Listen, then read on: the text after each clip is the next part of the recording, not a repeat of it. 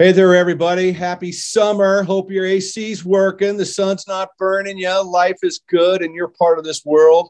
We're thrilled to have you joining us once again. I got a buddy of mine here. He's a gamer. He's been around the bush for a little while. He's starting off on a whole new project that I'm excited about for him and his family. And I thought, let's get this cat to come hang out with me for a little while, educate some people on what he's up to and what we're going on. Please give it up for the founder of the Bayer Company, Bluebird Mountain Organics, naturally grown organics, House of Dates. I don't know, the Post Sandwich Shop Arena. I don't know, whatever else you got going on, dude. I don't even know. But nonetheless, please give it up and welcome my friend, Daryl Bayer. Welcome, dude. Thanks, man. I'm excited to be here and looking forward to our conversation. Well, thank you very much. I'm glad you're here, too. I hope you say that at the end. You may just tell me to go pound sand at the end if we screw this all up. I don't think we will. I don't think we will. I doubt it.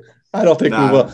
But I'm thrilled that you're here to kind of talk about what's going on. You've got a great perspective. You've got a trajectory, which we're going to get into a little bit, that's unlike a lot of people that's in this organic space and the produce space itself. And I thought it'd be kind of a fun conversation just to kind of get into a little bit. But before we do that, save me having to do the campy introduction and read your bio. Tell everybody who the hell you are a little bit. Give them a little glimpse into your journey and who you are, if you wouldn't mind. Yeah, my journey's kind of unique. You know, my name is Daryl Bayer. I've been in produce for about 27 years, which sounds really funny saysaying that now. It's a long time, dude. That's like 3,000 years to the average human. Yeah, you know, I feel still 27, so I guess I'm doing something all right. 27 plus cooling. Yeah, exactly. I grew up on the produce market. You know, my grandfather owned a house on the market. My father worked there. I had a couple uncles work there, and I grew up on the street in the rough, tough in downtown LA. And then, you know, that company was sold. So slowly I kind of worked my way around to a couple of houses on the market, you know, got a good opportunity working for a grower packer shipper a number of years later, and transitioned to organic and, you know, been taking a bumpy road, lots of twists and turns on the way. It's been nothing short of exciting and depressing at the same time. Yeah. Yeah, so I've been doing this a long time. I've seen a lot of changes and it's been interesting to say the least. So there's no two ways about it. I mean, in our journey, our path has been similar to a lot of ways, especially being, you know, on that giant pirate ship down there called the LA wholesale market. But you've had an interesting journey, no ways about it. And something you shared with me, I thought it was great. I want to bring this up to kick us off as I start flowing some questions to you. You talked about bruised knees and hurt egos are all a part of the climb. And I think anybody that's been around as long as we have, if you can't accept that, you're not going to have any longevity. No, you know, I mean, you know, starting off working for my grandfather at a well-known company, it was easy to let an ego get in my way a lot. And, you know, during this journey of life, you know, it got crushed a few times, had to get back up. But I learned a lot about people and how to treat people. And, you know, it's been a good life experience for me. But again, you know, I've been kicked to the bottom and had to pick myself back up. And it's been an interesting, expensive journey, to say the least. There's no doubt about that. There's no doubt. Well, you know, I want to talk about Grandpa Hank a little bit, you know, and the fact that you really, you know, you set off to be a third generation produce guy. That was kind of your born into trajectory. And then Grandpa Hank and the partners go, frick it, let's just sell the fucking thing and we'll just let it go. We're going to go play golf. We're going to go chill. We're going to go do our thing. You kids just figure it out. I mean, that had a completely, I mean, for lack of a better word, it sounds so campy to say it, but that drastically had to upset the old personal proverbial apple cart for your life, I would imagine. You know, it did, you know, I think it, you know, sorry, Dad, but I think it probably upset my dad a little bit more. He was a little older. He had a lot more time in the company. But I can remember, you know, in fifth grade, you know, telling people about what my dad did. And he was a produce broker. And, you know, I thought it was the coolest thing. And, you know, we drive around in his car to, you know, we go to a hockey game and I've got his little leather book on my lap. And he's like, write this down, you know, 140 choice, 244, you know, all these different numbers. I'm like, what are you telling me? You know? And it was all, you know, palletization of lemons or grapefruit or star rubies. And it was like, oh man, this is kind of cool. And you know what? He always seemed like it was fun at the same time. Right. Like it wasn't really work, you know? So, working for my father and my grandfather, well, my grandfather was a partner with Sam Pericone and, right. My dad was the VP and, had a couple, like I said, my dad's cousin worked there. I had 2 uncles work there. And I thought that was my life. I mean, I thought for sure I was going to be here forever. I was going to just follow my dad. My grandpa would step back, leave it to us. And, I guess there was a couple of people at that company that thought that, there was a number of family members from both sides, and, everyone thought the same thing. Yeah. And, between my grandfather and Sam, I don't think they could really figure out, how to do that. And the easiest thing was probably just to sell it, because of the internal fighting that might've happened. And sure. It was a crusher. They sold it to Fresh America in, I think, 1998. We merged with Allied, who was a house across the street. So then it turned into Allied Perricone. My dad had to move on. When they sold the company, all the top sales guys left. They all went. Interfresh was like their next step. So sure. That was a big blow to the company in a whole. All the studs left, and it was kind of like sink or swim. So it was really sad. They let go of my uncles. My other uncle quit. My dad was gone. My grandpa was gone. So I was it. That was it. And now I'm surrounded by another company merged. So I've got all these different moving pieces. And you're young. How old are you? Were you in your 20s? I was probably 20. Yeah, 21. I was gonna say you got no experience. Your brain's not even formed yet. No, I'm used to riding a rider jack, smoking a cigarette with a forklift with a propane tank, and not caring the world, thinking life's good. Hey, they only blow up if they leak.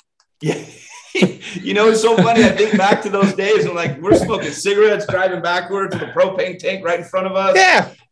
Switching tanks. I mean, it was wild time. There was no food safety. You could smoke in the cooler while you're repacking a pallet of lemons. It was kind of earth shattering. Luckily, because of who my family was, it made it easier to get jobs after that happened. Sure. I mean, oh yeah. Everyone, my dad was pretty good at what he did. My grandpa was pretty good at what he did. And, being the next in line, I guess people assumed that I might be pretty good eventually. I bumped around the market, but it was earth shattering. I thought I would work there forever. I think it was a little harder on my dad. He was much more into it, and he had invested a lot more time. Sure. It was easier for me to, kind of go bump around and make some mistakes and figure my life out. But luckily, my father and my grandfather gave me this course that, my life took. It changed my life, Produce 101. I don't know what I would have done otherwise. I wasn't a big fan of school. I always wanted to be a lawyer, but there was no way I was going to school for 5 years after I got out of high school. I mean, I was done. So, I went to college for a little bit, but, produce has been my life since I was, riding the back seat with my dad and sleeping under his desk at, 2 a.m. So, I'm pretty thankful for my family and the road the doors they opened for me. For sure. Indirectly, it's not like they reached out to people and said, hey, hire this guy. It just kind of was indirectly. And, I don't know if I would be, as far as I am on my own, if those things didn't happen. I'm a firm believer that things happen for reasons and, they're out of your control, but there's something else that's got a path for you. And, bad things happen, good things come out of them. I think it's just kind of a cycle. It was a blessing and a curse. I would totally agree with that. So it was disappointing, but it was, it made me work harder and made me change how I looked at things and how I maybe treated people. It was good for me at the end of the day. No doubt. What do you, when you think back about that time, right? Because, obviously it's a big, it's a gut punch to, multiple people and multiple families in a lot of ways.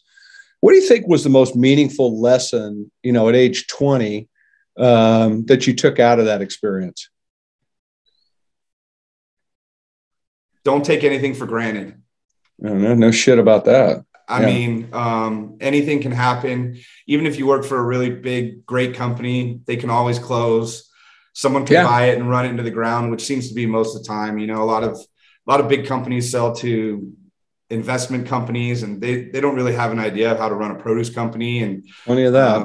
You see so many good companies disappear because things happened or decisions were made. So I probably learned to not take anything for granted and really appreciate, every step of the way, because you never know when that step's going to be yanked out from underneath you and you're going to have to take 4 backwards down the stairs and then start over. So, that's probably what I learned the most. Don't take anything for granted. Well, you make a really good point, man. And I think people forget that you're never too big to fail and you're never too small to succeed. Right.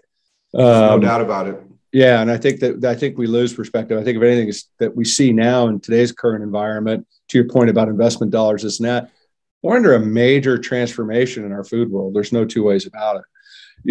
I want to go back. I do before we go far, because we both cut our teeth a lot of the same way, walking the streets like common hoodlums on the LA produce market, which literally was a pirate ship. I mean, it didn't have the flag. But it was a pirate ship back then. It was the last, I don't even know what you call it, the last bastion of just gypsy freewheeling, I don't know what you want to call it, lifestyle that was an incredible education beyond belief. My question to you is two-part. First part of the question I want to ask you is, what did that place teach you that you think about today? Thanks for joining the Toddversation. And now, a word from our sponsor. Hi, this is Samantha Rodriguez, the marketing coordinator at Brighter Bites. Thank you for listening to Toddversations. At Brighter Bites, we are rooted in the belief that if we give our kids something better to munch on, they will. With your support, we will continue to improve the lives of children, their families, and our communities across the country. By providing the finest nutrition education strategies and amazing fresh produce, we are growing our mission to create communities of health through fresh food. Join Brighter Bites in celebrating our 10th birthday. We are helping to create healthier habits for families across the country, one bite at a time. Learn more at brighterbites.org. Don't forget, the better we nourish, the brighter we flourish.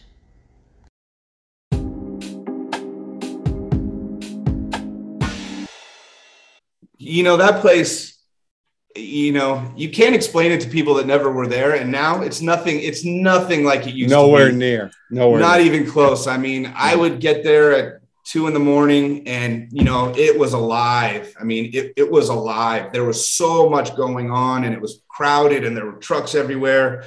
I learned a lot about people, in my journey. I've learned a lot about people, but I learned a lot about, there's a lot of different ethnicities down there. And when you're riding a forklift and a rider jack and you're cruising through all the docks, there was a sense of camaraderie through the whole market for every guy that drove a forklift, for every guy that did a rider jack. I mean, I remember shooting down a ramp across Pericone down to the other side over where Umina is. And I had a rider jack and I had 3 bins and the top bin, fell over and there was oranges everywhere. And, 7 different guys stopped. We all, and they just helped me reload my bin. Boom, boom, boom, boom. We're throwing oranges back in. I mean, that happened all the time. It didn't matter if you knew guys, you didn't know guys. If something happened, everyone helped. But there was also that rough and tough and dangerous kind of environment too, where you had to kind of watch your mouth and you had to kind of be careful who you spoke to. And, there was a shady element to the place too. But I mean, there's a very shady element. Put the word very in front of it. It was very shady because it was all cash, right? So it was a cash and carry market. Yeah, it was crazy. I can remember guys whipping out, $20,000 in bills because they're buying shit all day. Carrying cash and guns. I mean, they go together. Cash and guns. Yeah. But it was the greatest experience of my life. I mean, it taught me so much about people and produce. I mean, back then, the buyers, the big chain buyers, like, you had Vons, you had Staters down there. Yeah, they would come by with their suits. Luckies. And, they just throw up like two loads of that, done. Yeah. I mean, it was fingers on the shoulder. Oh yeah. It was. I mean, and it was like, man. And then it was even more funny. I remember on. Maybe I shouldn't say this, but I remember on Fridays, the nuns would come to Pericone and they'd come get their donation. And then, the black suits would pull up in the town car and walk upstairs and then they'd be there for 5 minutes and then they leave. And I'm like, this place is kind of weird. I mean, it's just got a little bit of everybody and everything. It taught me a lot about, people and helping each other. Yeah. I would agree with that. It was a very cool place. I mean, like I said, it was the best, collective 5 years of my life, probably. I mean, as far as it was fun, I'd go to work and it was fun, Yeah. It was very fraternal, to your point. It's a very fraternal organization, right? Because everybody was getting up at, 10 o'clock at night, 11 o'clock at night, working until 10, 11, whatever the case might be. Vampire hours. You had a lot of really pasty people that worked on that dock. People never saw the sunshine. No, very, very low. Definitely a high need for vitamin D on the LA produce market back 100%, without a doubt. But, it was very fraternal. And to your point, there was a big level of camaraderie. There was, yes, there was the element. We can get into all that, the hookers and all the other crap you want to talk about the streets of LA, right? But nonetheless, it was really an interesting place. And so to me, I think about those lessons back then, and fondly put a lot of the things that I've learned, into today's world and some of my mentality, some of my thinking, right? To your point, being a little bit better, thinking a little bit harder, working better for the cause, et cetera. So applying those lessons was a big deal. And I know that you, as you shared, have kind of grasped that same idea. Well, it's a great place to cut your teeth.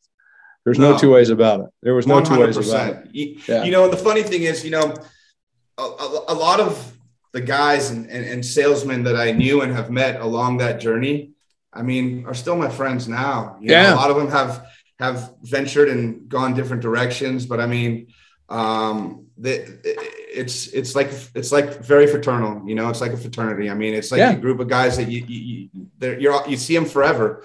The produce industry is really big, but it's really small. And it seems like us in our industry, we never really leave. I mean, you try and leave and it sucks you right back in. And it's very cool. It's a very cool industry for those reasons. I totally agree. I think it's great. I want to touch a little bit about some of your trajectory. I mean, you've been in the organic space for quite a while. You started in the early 2000s. Certainly from, my tenure starting in the 80s, late 80s to 2000s, a big jump in transition. But also, too, you rode a big wave starting in 2000 as well. I mean, markets were opening up. People actually gave a shit. You weren't really having to, get hung up on half a dozen times to, get at least a conversation started. So tell me a little bit what it was like selling back then. I kind of give you a broad question, let you run with it a little bit. A little bit about what it took to find shelf space, if you recall, and some of the challenges you might have faced there. But again, it was a different time because you started getting a little bit more competition into the deal. So if you wouldn't mind, just talk a little bit, if you wouldn't, just frame up a little bit about what you recall back then. I was really fortunate. My father-in-law had a really good friend. His name was Dean Walsh. And he was he was a grower out of Oxnard. And when I transitioned, I left the market, and then all of a sudden, I got a job at Pure Pak, and selling all these commodities I never even heard of. I was like, what's fennel? What's daikon? What's kale? I mean, what is this stuff? And luckily for me, during that time, you're right, there was a boom and it was much more accepted. It was much more in demand. Whole Foods was, really big into that. And it was the big move. Luckily I worked for a company that was known, but we also had a huge program. I mean, we had strawberries. Everyone wanted the Pure Pak berries, which made it really easy to make friends. Plus, we had all the other stuff. We had the kale, the broccoli. I mean, we had a full program, but back then there wasn't as many players that had programs like that. I mean, it was, more little independent farmers, whatnot. But, that was one of the bigger shippers at the time. I mean, there was only probably, there was Callow, there was, DW Berry Farms. I don't even remember, Braga wasn't there. Lakeside was small, if at all. So it was really easy to take a market share, especially having the berries. Whole Foods wanted the berries all the time. It's really easy to say, hey, you want 10 pounds of berries? I need you to take 4 kale, 6 broccoli, and 2 daikon. And it was a no-brainer. I mean, back then it was really easy to sell other items because we had the anchor, we had those berries. And at that time, it was a big deal. So again, I was very fortunate and very lucky to work for a great grower and a well-known company that didn't make it very hard to get that shelf space. But as time progressed, it's much more competitive than it was then. I mean, I could get in the office at 6 a.m. and I could be sold out by noon, easy, every day, So I was lucky. I mean, that's it. I was lucky, especially coming from conventional, I was like, what? 2 pallets? What happened to straight loads? I mean, I'm used to selling straight load of 140 choice lemons, 27 Ruby Stars, Texas grapefruit. I was used to volume, and it was different. World. Oh yeah, it was way different. But the margins. But you had Peter to keep you entertained in the office. You had Peter Oil there. Peter's it's like a love-hate relationship with Peter. He's like he was so different, and I'd never met anyone like Peter. And there is nobody like Peter. No, to be honest, the day I got there, he was like, what is he doing here? And he said, I'm leaving. And he left. And Dean says, answer the phone. I'm like, well, this is my first day. Just answer the phone. Okay. So, that's how it happened. Then Peter ended up coming back and we worked together for a little while. It's even funny. We lived in the same neighborhood in Ventura, and, probably for 6 months, I'd jump in his car and he'd give me a ride to work every day, So Peter it has an amazing heart. He's rough on the edges, but he's a great person. He's a good person. He's an interesting cat all the way around. He was always, incredibly entertaining gentleman, to say the least. 100%. He's a legend. No. And then, I didn't realize how famous he was or how well known. He's a pioneer. He's a gamer. He's like, it was good to work with him and experience him. And, I learned some different things from him. You learn from everyone along the way. And absolutely. Absolutely. I was truly blessed to work for Dean Walsh, and it was a blessing in disguise to meet and work with Peter too. He's got a good heart. He's a good dude. There's no doubt. When you think about 20 plus years ago, right, looking back at it, the organic marketplace and what it was to kind of what it is today. Give me, what concerns you about it today? When you think about the organic marketplace today. What concerns me? I'm concerned that there's people that don't understand the organic world, that see the higher prices and don't want to put in the work and time and money that it takes to do those things and get those returns. I feel like there's a lot of people trying to, and it kind of tarnishes the industry a little bit. It's a really, you have to be really dedicated. Your heart has to be there. And it's really, really expensive. And the shortcut guys scare me. But what are you going to do? That's what scares me. The guys that aren't truly organic and, trying to bring down markets because they can, and they just want a quick buck. That concerns me. The pricing, and that kind of concerns me a little bit too. I feel like this coming winter is going to be a pretty good market if you have product. I think with the inflation and the cost of fertilizer and the lack of water, I think markets will be good. But then again, I hope people can afford to pay for it. Because it is expensive.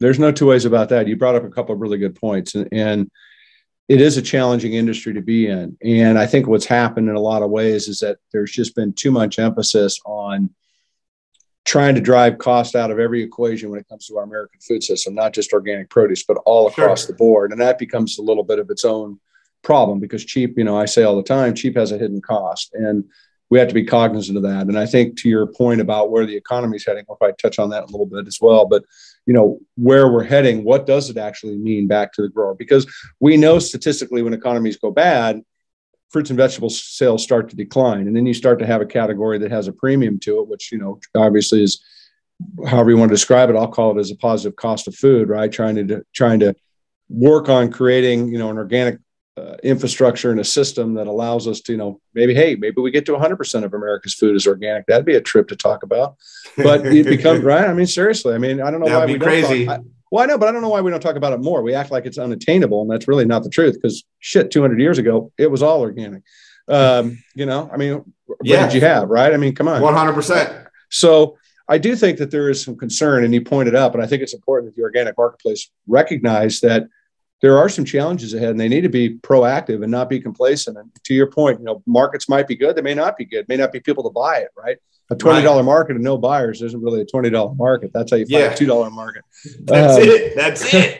But I think it's going to be a real world challenge, but when you think about like the marketplace 20 years ago versus today, what do you think the biggest change has been? I mean, do you think it's been acceptance? Do you think it's been just sheer volume getting out there, grasping more people? Or do you think that it's gone to a negative side, or it doesn't have the same, spiritual vibe that it might've had to you 20 years back?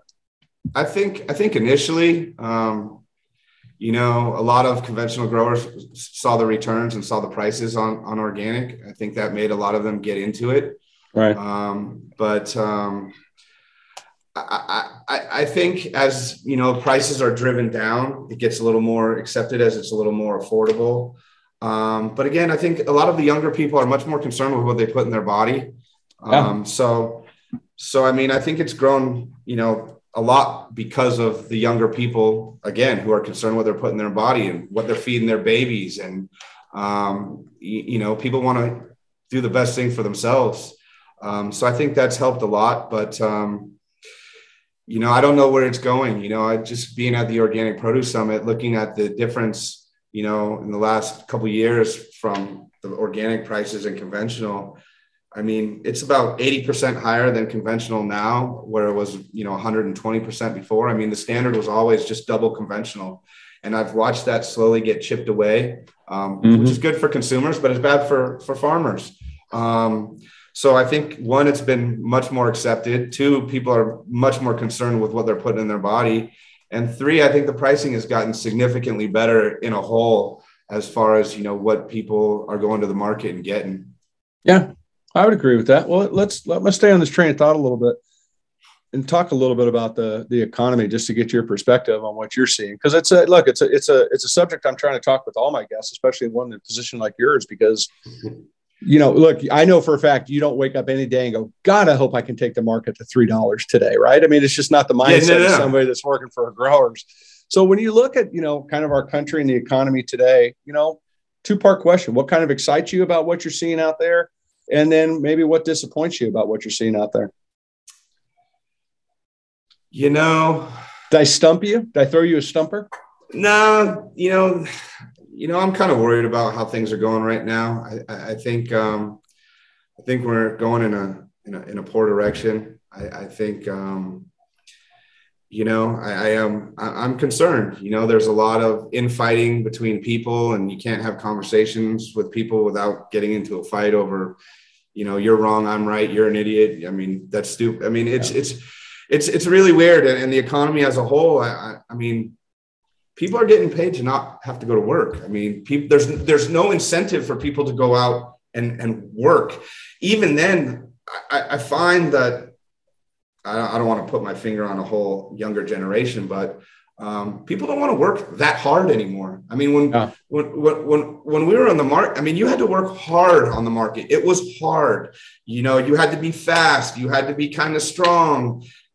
Things were moving at a quick pace. If you weren't willing to work hard, you weren't going to make it anywhere down there, much less as you moved up. I mean, how many people want to get up at 11 o'clock at night and work till 11 in the morning? I mean, it just doesn't happen.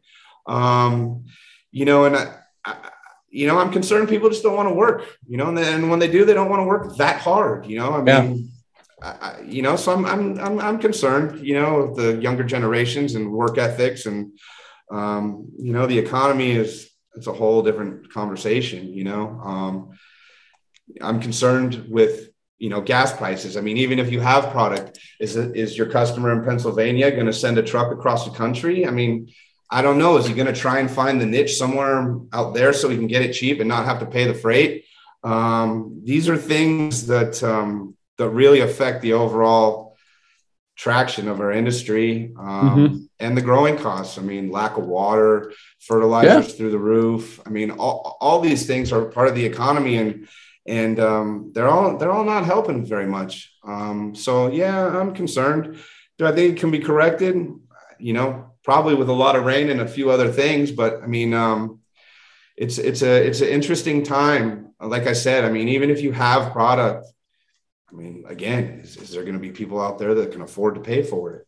Well, you make you're right. I mean, you make a really, really good point. I mean, there's a lot of trickle down that's going to affect the food dollars. And that's where I lean into what I kind of said earlier about how important it is that we recognize putting energy in, not so much maybe it's necessarily about what our brand name is, but the fact that we want to work on trying to increase consumption. We want to work about people engaged with fresh fruit and vegetables because it's such an important part of our lives, right? I mean, like I say it all the time, nauseum.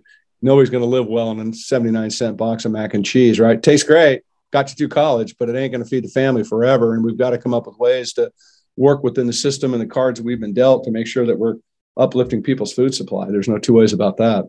No doubt about it. I mean, I've got 3 kids. They're mac and cheese and, you know, chicken pot pies. And it's like, come on, dude, you can't just eat that no, it's great. You know, that's all I want. I'm like, it's like, when you're a kid, it's a little bit, it's a little different, you know, I'm not living off mac and cheese.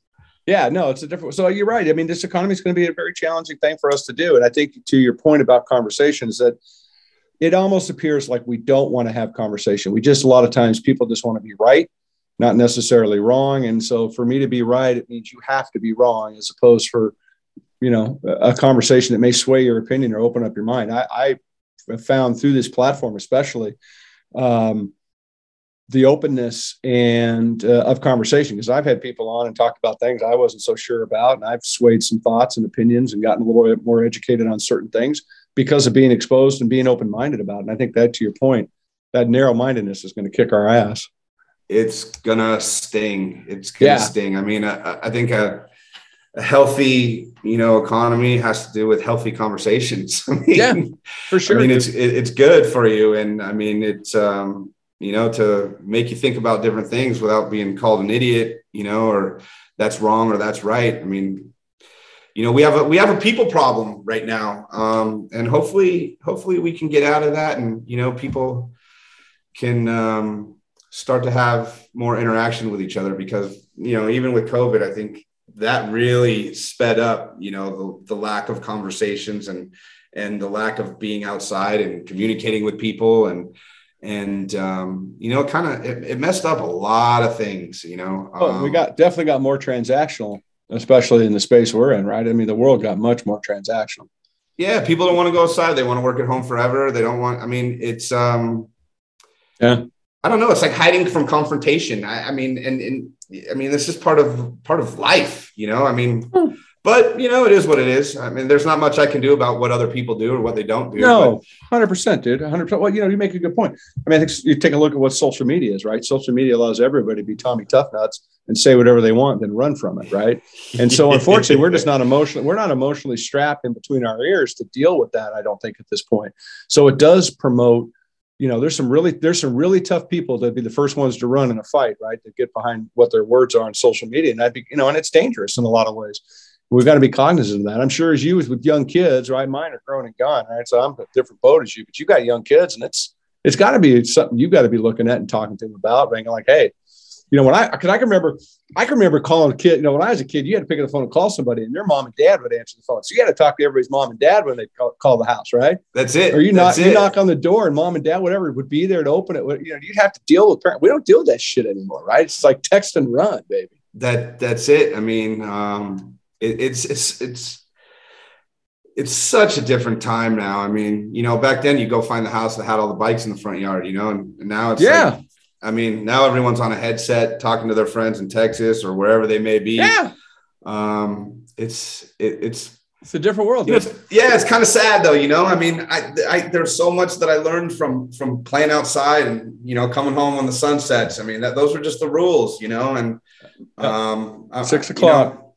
You know, I'm just thankful for activities like Little League. I mean, my kids are very involved in that. So, I mean, they get to be outside quite a bit. Are you a crazy dad? Are you a crazy dad in the stands? Are you sitting there yelling at every freaking third grade umpire out there? Are you that guy? No, you know what? I've been, I've coached my kids for like 10 years and I've heard those crazy parents. I'm on the other side, you know, I know I was on the board for a number of years for our little league. I raised money for them and everyone's a volunteer, you know, so the people that are yelling at the kids and umpires, I mean, they're the people that have never volunteered for anything. And they don't, they don't get it, you know, but no, I'm not, I am fully for those umpires and I love it and being kind to all of them because they're all important. And, the baseball field's a great place. There's no two ways about it. Let's shift gears a little bit. I want to talk about what you're doing. Let's talk about your new gig a little bit. Tell me what's up today with your new company and what's the deal all about. Thanks for joining the Toddversation. And now, a word from our sponsor. Hi, this is Samantha Rodriguez, the marketing coordinator at Brighter Bites. Thank you for listening to Toddversations. At Brighter Bites, we are rooted in the belief that if we give our kids something better to munch on, they will. With your support, we will continue to improve the lives of children, their families, and our communities across the country. By providing the finest nutrition education strategies and amazing fresh produce, we are growing our mission to create communities of health through fresh food. Join Brighter Bites in celebrating our 10th birthday. We are helping to create healthier habits for families across the country, one bite at a time. Learn more at brighterbites.org. Don't forget, the better we nourish, the brighter we flourish.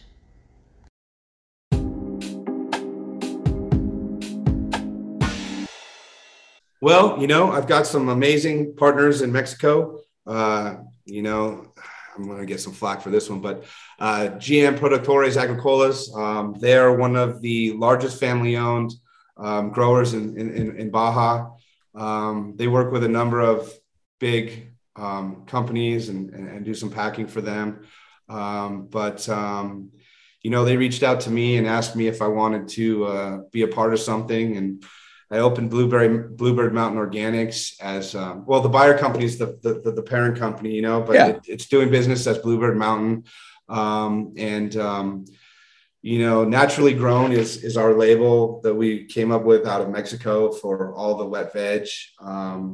So that's, it's all grown so that I can sell it and make sure they get the best returns they can get. So it's an amazing family. I've been going to Mexico a lot the last 3 months and the facilities, how they treat their employees. I mean, it's incredible. It's like nothing I've really experienced. They have housing, they feed them. I mean, they're well taken care of. The owner, every time I go visit him, we walk the fields and, everyone runs up to him and says hi and he shakes their hand, gives them a hug. I mean, it's very nice to see, especially with the stigma I think Mexico has as far as, treating employees poor and they work for nothing. And I mean, they're really well taken care of out there. And it's really cool to be partners with such a big company that does, they're doing a lot of forward thinking things, they do they make their own fertilizer. They've got, a lab where they make all their own pathogens to fight bugs and insects. That's all organic. I mean, these are really incredible things that I've been to a lot of packing houses. I've been to a lot of ranches and it's really nice to see what they're doing and be a part of it. We will have our first season that will start in September, October. We'll start with green onions and then we'll start with celery. And I mean, it's a pretty simple wet veg program. Celery, kale, cilantro, parsley, radish, cabbage, broccoli. And that's going to be the first season. We're working, there's discussions about trying to put a fruit program together during the summer because generally in the past, I've always experienced that in the summertime, you give all the money back you made in the wintertime because it's just a brutal market for veg in the summer. For sure. Everyone's got local all over the country. I lose all my friends on the East Coast. They got North Carolina, Texas, Georgia. I mean, so to fill that gap, but I've also got another partner in Oxnard who grows for me in the summertime and he'll grow in the winter too. So it's a concurrent. I mean, so I have a year-round program of wet veg. We're also working on a date program. We were going to have year-round organic dates. And it's pretty interesting to see how that works. That's a whole new industry for me. Different customers. I got to learn something all over again, but it's good to be with a good company that believes in it and makes it a lot easier to promote it and talk about it and tell everyone what's going on. So I'm pretty excited. This company opened, in the last 3 or 4 months. So it's been really hard to reach out and get business going, especially in the summertime when everyone's got local. So, thankfully I've got a lot of good friends out there and I'm pretty grateful for the customers I've been able to set up, even though I'm not selling anything really in volume at the moment. And I think the winter is going to be, I think it's going to be a good winter. You know, if you have product. Again, I don't know if there's going to be enough people out there to pay for it, but I mean, if you have stuff, I think it should be pretty good. So I'm really excited about this partnership and this joint venture, and it's going to be fun. Our naturally grown organic label will come out in September. We'll have our green onions first, and that will be in our box, and then moving forward, it will be in our box. So it's pretty exciting. I've got great people that I'm involved with I can't say enough of how lucky I am to fall into this relationship and this joint venture, because it's been a bumpy road to get here. I had my own company a number of years ago, and and it was another heartache to lose that one, but I'm so thankful for the opportunity, and I'm looking forward to doing this one and doing it well and right, and having to be around for a long time. So if my kids are crazy enough, there's a place for them to sit and a phone, if you still use phones by then, but they're your kids. I'm sure there's a small measure of crazy brewing in there someplace, if I was guessing. My daughter's a little nuts, but hopefully she'll grow out of it. She's 12 right now. So good luck. You got a ways to go. I'm in the thick of it right now. It just started. So, she hates me every day, but she'll be back. she'll be back. It's how it works. Been there, done that. I think it's great, dude. Congratulations. I'm excited for your success and where you're heading and what you're doing. I appreciate it very much. Yeah, you're a good voice out there. You're talking about your kids in baseball a little bit and thinking about your past, coming up on the street in LA and this and that. It got me kind of resonating with a thought, thinking about, something I'm really big into and something I try to talk about with people all the time is what is a mentor, right? And a mentor is really, really just being a friend in a lot of ways. It's not like you have some special handshake or badge that you wear that says I'm a mentor, right? And anybody can be a mentor, right? I mean, it's there's no application. There's just a choice you get to make about being one. When you think about that, about your past and today and your kids playing baseball and kind of how you viewed all that, why do people like that? Why do mentors in that way matter to you, or do they matter to you? And do you kind of have an example maybe of somebody that really pepped up your life a little bit, made a difference? I think you made a good point. I mean, they're really friends. I think mentors are really important, I mean, it's just life experiences that they can share with you, or trying to help you accomplish what you want to accomplish a little differently, or maybe a way that you're not seeing. So I've been really lucky. I've worked for a number of companies with different types of owners at all of them. I mean, I was thinking about it yesterday, and I was talking to my wife, and it's funny because I don't think of my dad as a mentor per se, but he has been the most influential in my produce career, directly, indirectly, however you want to do it. Without him, I would not be half the person I am right now, just because, he taught me about taking care of customers. He really emphasized taking care of customers. The first couple of years I was hanging out at the office, here's a blue book, read it, learn it. It's the most important thing you'll ever have. Those were the foundations of what I learned. And then having my grandpa above him, just emphasizing those things. My grandpa was a lot harder and, meaner than my dad. And, so to have both of those, but again, when I first started selling on the market, I always think about Eddie Morrison, who's at Interfresh. Yeah. Old school name. Yeah, he was helpful. He helped me when I first started selling and on the street. And I mean, his name, he always pops into my head. Franz de Klotz, rest in peace, Franz. I mean, Franzi was always good to me.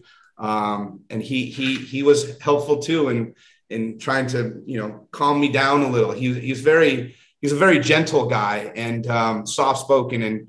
And for some reason we got along really well, but he also, tried to bring me down a little bit as far as, just don't be so crazy, and the owner of Borg, which is Pacific Trellis, he was another, tough as nails, David Sullivan. I mean, he kind of taught me to stand up a little bit more and volunteer for more things, and don't let things pass you by. If there's an opportunity, go get it. Don't let it go. Someone else will get it if you don't. I mean, Dean Walsh, I learned a lot from him. I mean, I've been really lucky to have all these different colorful characters in my life that have all influenced me one way or another. I think they're extremely important. You never know who the next mentor is or who the next person you might learn something from. And, it's produce. You learn something new every day. No doubt. Every day. It's a funny term. I think everyone knows that in produce. I think at this point, you learn something new every day. Yeah. So I think they're really important. I think they can be really beneficial, and you don't know when you have one until I think after the fact. And you're like, correct. I learned this guy was awesome. He taught me this, and I learned this, and he said I should approach it like this. And I think they're extremely important, and I'm very lucky to have the ones I've had. Yeah, dude, I totally agree with you. And you make a really good point. You know what? You may not get a novel out of them. You might get one sentence that absolutely alters your life. But I think you have 100%. But you have to, I think when you get into about mentoring and get along these things, you got to be willing to give, and you got to be willing to give too. Right. And I think that you've got to be able to give out energy back to people in order to receive energy back from people and to be able to see where it takes you. I think it's just so important. I think about the laundry list of people that I have that I consider mentors in my life, people who have guided me, people that, whatever the case may be, whatever the situation might be. It's how important they are to your life, not only in the moment, but reflection points going back. So I think it's great. Congratulations on that. I love it. It's a great answer, dude. I think it's important, thinking about your kids and what you're doing. Keep on that track, dude. It's going to be really meaningful for them as they age too, as they get up and older, to be able to accept advice and help like that. So it's huge. No, it's huge. 100%. Constructive criticism is good. You got to be able to hear. Well, and a good beating builds character. I always taught that to my kids. I always say, no, just kidding. Don't send me hate mail, people. I'm only kidding, for God's sake. No, my grandpa was more the tough love guy. He was the hard beating guy, but he was around when I had the first company, and he was, if I needed advice, I would ask him. He was there. He was there, unfortunately he's not here to see this amazing thing that's about to happen, but he's still watching somewhere because he can't get enough produce no matter where he is. Yeah, so, that's exactly probably the truth. I love it. So, dude, this was fun. This is a great chat.